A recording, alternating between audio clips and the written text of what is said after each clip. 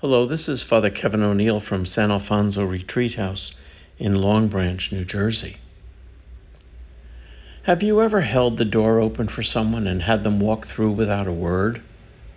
Or in driving, have you ever let someone out onto a busy street and not even gotten a little wave of a hand from them? Ever send someone a gift and not receive a hint of a response? No, thank you. I don't know about you, but sometimes I mumble under my breath, "Oh, you're welcome. Glad to help you out." Childish on my part, but there's something in the giver who wants a gift acknowledged, because giving a gift is a way of saying, "I care about you," or "I love you." And we want to know that the message was heard. In today's gospel, Jesus cures 10 people suffering from leprosy. Among the 10 people of Israel was a foreigner, a Samaritan. He's the only one who comes back to thank Jesus. Jesus doesn't mumble under his breath like I have. He says to the Samaritan, "Has only one come back to thank me?" Although asking the Samaritan why the others weren't thanking him wasn't going to get him very far. But he wanted them to know that he cared about them. And the Samaritan, seeing more deeply perhaps than the others, sees the loving action of God in the person of Jesus and praises God for the gift of healing received. Who knows about the others? Maybe they were so excited that they just forgot. Sometimes people do not thank others because they're moving too fast and they don't even notice the gift received.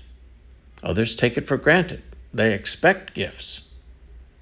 But perhaps the Word of God today is simply asking us to slow down and to acknowledge the gifts in our lives at this moment, to thank those responsible for them, and even more profoundly, to thank God, who is the author of all good. Now, it could be that for a variety of reasons, we may find it hard to be thankful right now. Maybe there's too much suffering in our lives or in the lives of someone we care about to find any reason to be grateful. How difficult it must be right now for the victims of Hurricane Ian, or people in war-torn areas whose lives are in danger every time they step out the front door. Yet even in those moments, we often witness gifts of love to others, bringing food, providing shelter, even praying for them, all to let them know that someone cares about them. And we believe in faith that every act of love and goodness is an act of God in our lives. That's the main way that God reaches us. You may have heard the story of the little boy who had to go to sleep during a severe thunderstorm. Reluctantly, he went upstairs. And after a couple of claps of thunder, he yelled down to his mother, "Mom, I'm scared. Will you come up here?" Well, busy herself, she called up, "Don't worry, you're not alone. God's up there with you." A few minutes later, another clap of thunder and a bolt of lightning. And the boy yelled down again, "Mom, I'm scared." She said, "Don't worry, God's with you." The frustrated boy finally responded, "Yeah, I know God's with me, but right now I need someone with skin." Well, in fact, God has always chosen to come to us with skin, most fully in the person of Jesus.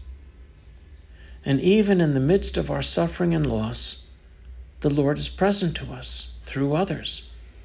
The kiss of a loved one is the kiss of God. The gentle healing touch of a friend is the touch of God. Prayers whispered from 1 mile away or thousands of miles away is a way of reaching out in love to others and being channels of God's presence.